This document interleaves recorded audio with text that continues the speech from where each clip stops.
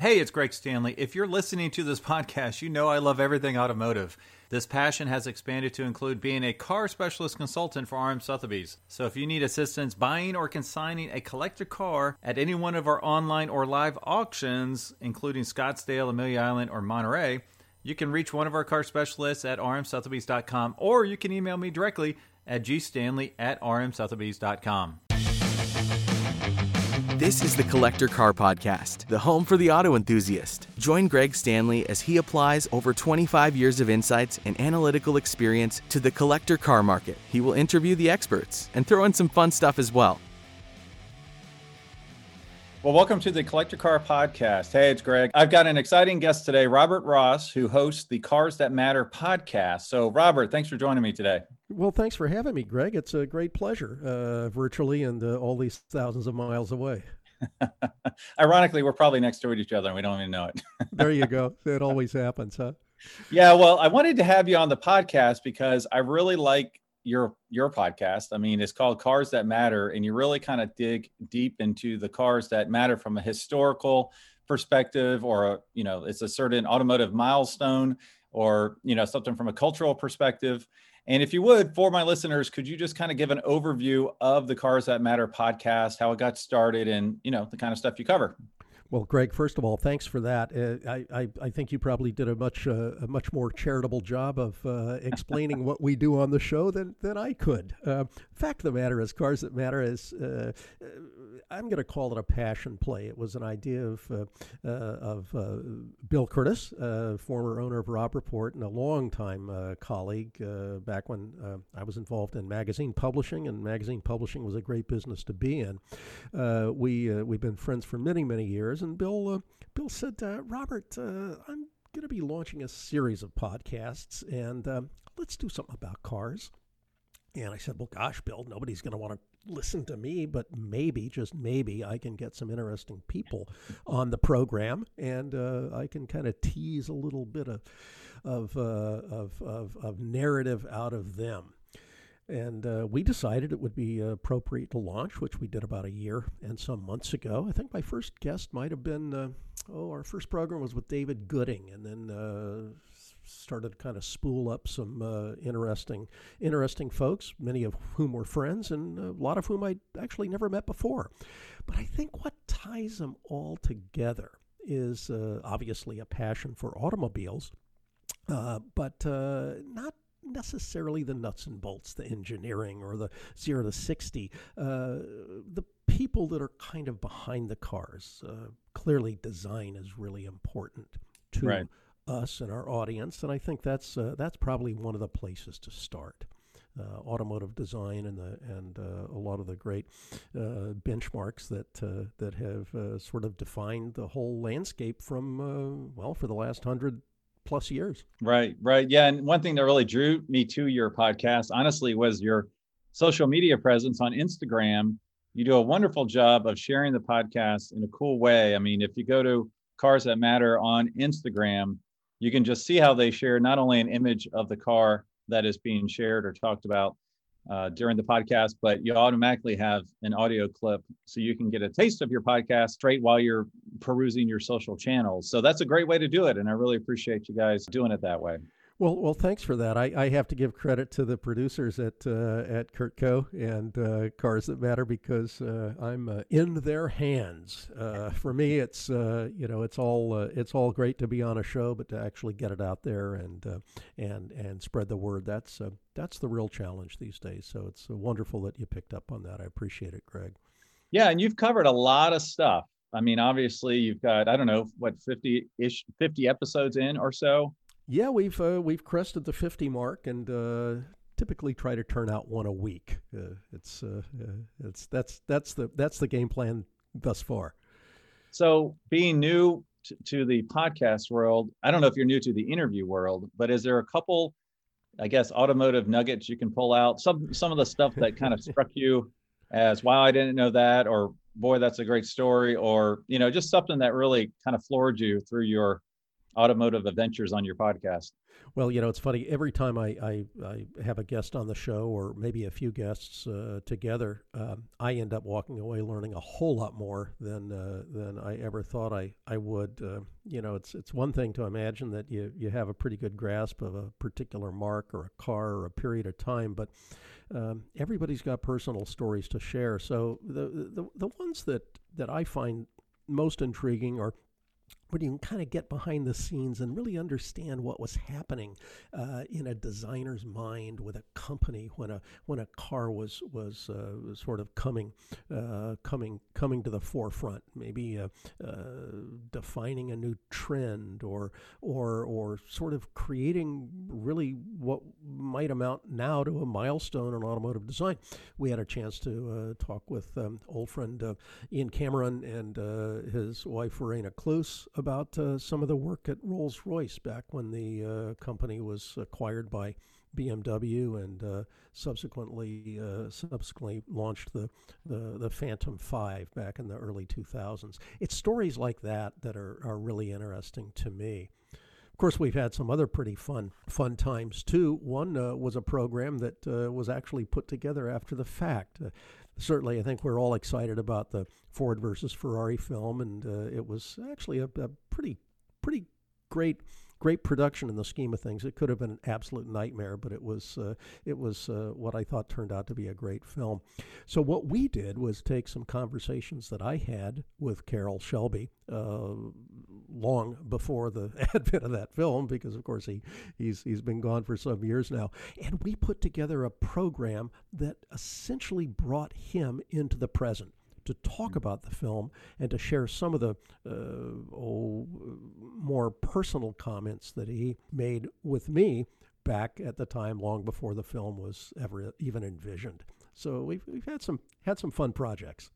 Wow, that's really cool, and it's got to be pretty fascinating to go back in history and, like you said, talk to the designers to get their initial inspiration or motivation for certain cars and certain models. So that's a really fascinating topic to discuss, with the people that were there and did it, right?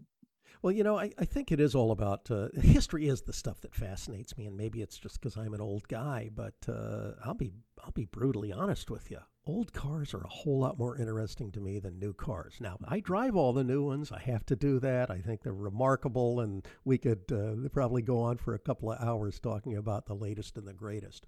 But clearly, it's the old cars, the history, and the collector cars and the people in that collector community that, to me, are some of the most fascinating subjects. And obviously, that's what you do for a living. So I'm probably going to get the argument from you that old cars are really great.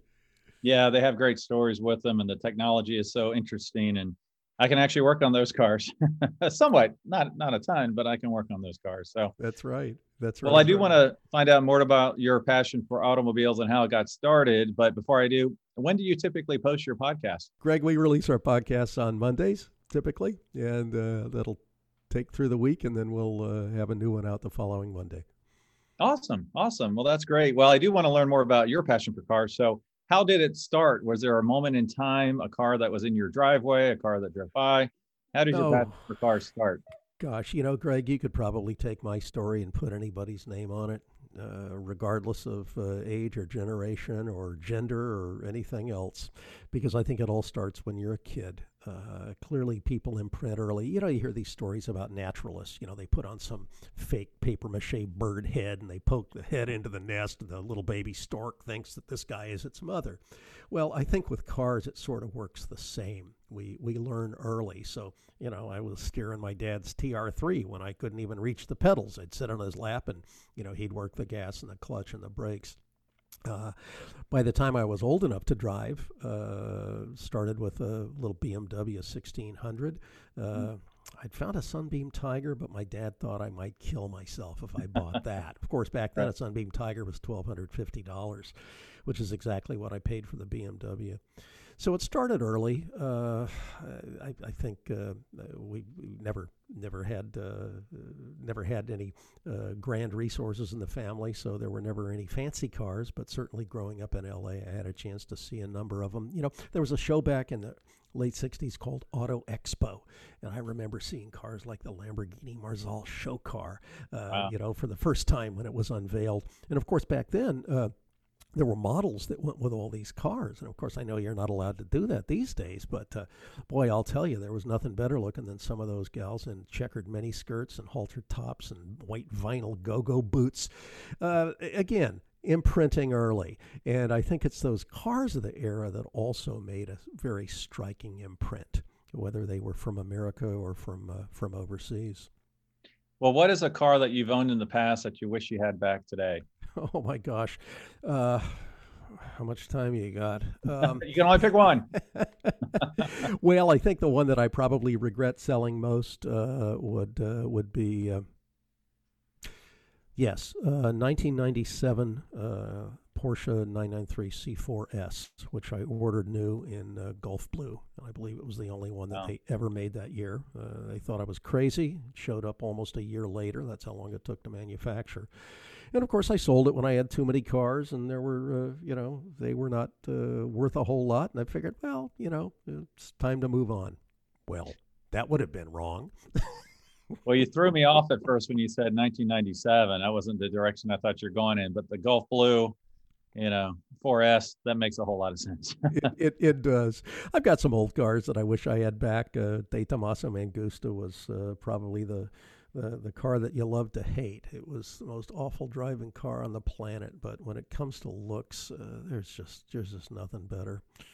And well, a 65 Shelby GT350 that I sold going on 2 years ago now. That was it was time to let it go. Let's just put it that way. It was a remarkable car in exceptional condition, and it just wasn't getting the love or the use that it needed. So I found a very very grateful and appropriate owner for that. Next time you're in that situation, call me and I'll fly out there and give it some love and some use. Okay. There you go. There you go. Yeah, that's that car struck a chord. But again, I think it's because those are the cars that you grow up with. So I'm 65 years old. So I was exactly 10 years old when that car was brand new. And again, that's when the imprinting starts. How long did you have that car? Oh gosh, I bought it around 2002, and so I had it for quite some time. Got an exquisite ground-up restoration from a fellow named Kurt Vogt back in Wallingford. I know Kurt. Yeah, Kurt's a great guy. Cobra Automotive. Yep, Kurt is no nonsense, just the facts, ma'am, and probably one of the most honest guys I've ever dealt with in the business. And, you send him a check, and you know it's going to get done. And we took the bare metal, beautiful car with all the original drivetrain components, and it was really a labor of love. Well, is there anything cool in your garage right now you can share? Well, I guess the one that I won't get rid of, at least until they pry it from my cold dead fingers, as they say on the bumper sticker. I've got a 66 Lamborghini 400 GT. It's an interim, so to speak. So it's the coupe with the big motor and the Lamborghini transmission and differential. And that's been a labor of love now, going on since about 2002. That was the first car that I ever really fell in love with. I remember there was a dealer called Bob Estes on Wilshire Boulevard in Beverly Hills, and he had a few of those things on the lot. Back then, the lot was outside. You could walk up to it and kick the tires at 3 in the morning if you wanted to. And that was a car that I fell in love with. A car that really hasn't, kind of like Rodney Dangerfield, gotten a whole lot of respect until more recent years. I mean, used to be nobody wanted those things, but I always did. And that's one that I've spent a lot of time and effort. I need a visual. So what are the color combinations? Well, it's the original color. It's called Fiat Azzurro Metallica. So it's a pale blue, just a gorgeous pale metallic blue, original color. And the interior was what Lamborghini at the called Sinape, which means mustard. But it's hardly that. It's really more of a soft, kind of a beautiful pale tan. So a really great color combo. That's a wonderful color combo. Now, what is a car that got away? Oh gosh, the one that got away. That's a good question. Again, day late and a dollar short. I was offered. I wanted a Bizzarini 5300, and which I think is again a remarkable shape, and I love the fact that it's got that big or small block Chevy with kind of all the Bizzarini underpinnings and a beautiful body by Giugiaro. That car got away. I looked at one on a Friday and told the seller, you know what? Let me think about it. I'll get back to you. I called him Monday, said, I'm going to take that car. And he said, sorry, I sold it on Saturday. Oh, no. Yeah, so that's again before they shot up to stratospheric values, and again at a certain point in time the cars just become completely out of your reach. So Right. Yeah, that's really unfortunate. That's tough to see it get away, and then all of a sudden they go stratospheric, so you can't even afford them when you do want it again. that's right. It's absolutely true. But again, you're in the business, so you know the trajectory that some of these cars take, and it's certainly been an interesting market over the last few years. Right. Yeah, for sure. Can you share anything coming up with Cars That Matter that our listeners might be interested in? Well, I think the next program on Cars That Matter is going to be a conversation with Greg Stanley, which I'm very much looking forward to, because I want to learn about what you do and talk about the market, which is really the collector car market. Probably the one topic that I could just listen about, read about, talk about all day long. To me, it's I do sometimes have verbal diarrhea about it, so just stay tuned. I talk a lot about it. That's for sure. Well, one thing I like to do at the end of this is to play a little game I like to call Keep Cash and Crush. Now, you've had about, 10 minutes heads up on this. So the way it works is I'll give you 3 cars, and you have to tell me which one you want to keep forever, which one you're going to cash in, and then which one you're unfortunately are going to send to the crusher. And I really haven't done a great job with my past guests. They've found it too easy. So I'm trying to ramp it up here a little bit for you. Throw the toughest ones at me, but this is a real Sophie's trifecta, if you will. It is. I'm not sure what to do here. Okay, so the 3 cars I'm going to give you now, these are all subjects in some way or another of some of your past episodes. Oh, brother. Yes. So I'll give you the Jaguar lightweight E-Type. Now, it won't be a real one. It'll be the continuation car. Okay. Now they're still worth, $1.3 to $1.4 million as a That's right. car. But you've touched a nerve there, Greg. We'll talk about continuation cars on the next program. A real Porsche 550 Spyder. Right. I think I know which car is going to crush. And then mid-1950s Mercedes 300 SC. Oh, that's funny. I have great experience with the SC because my friend and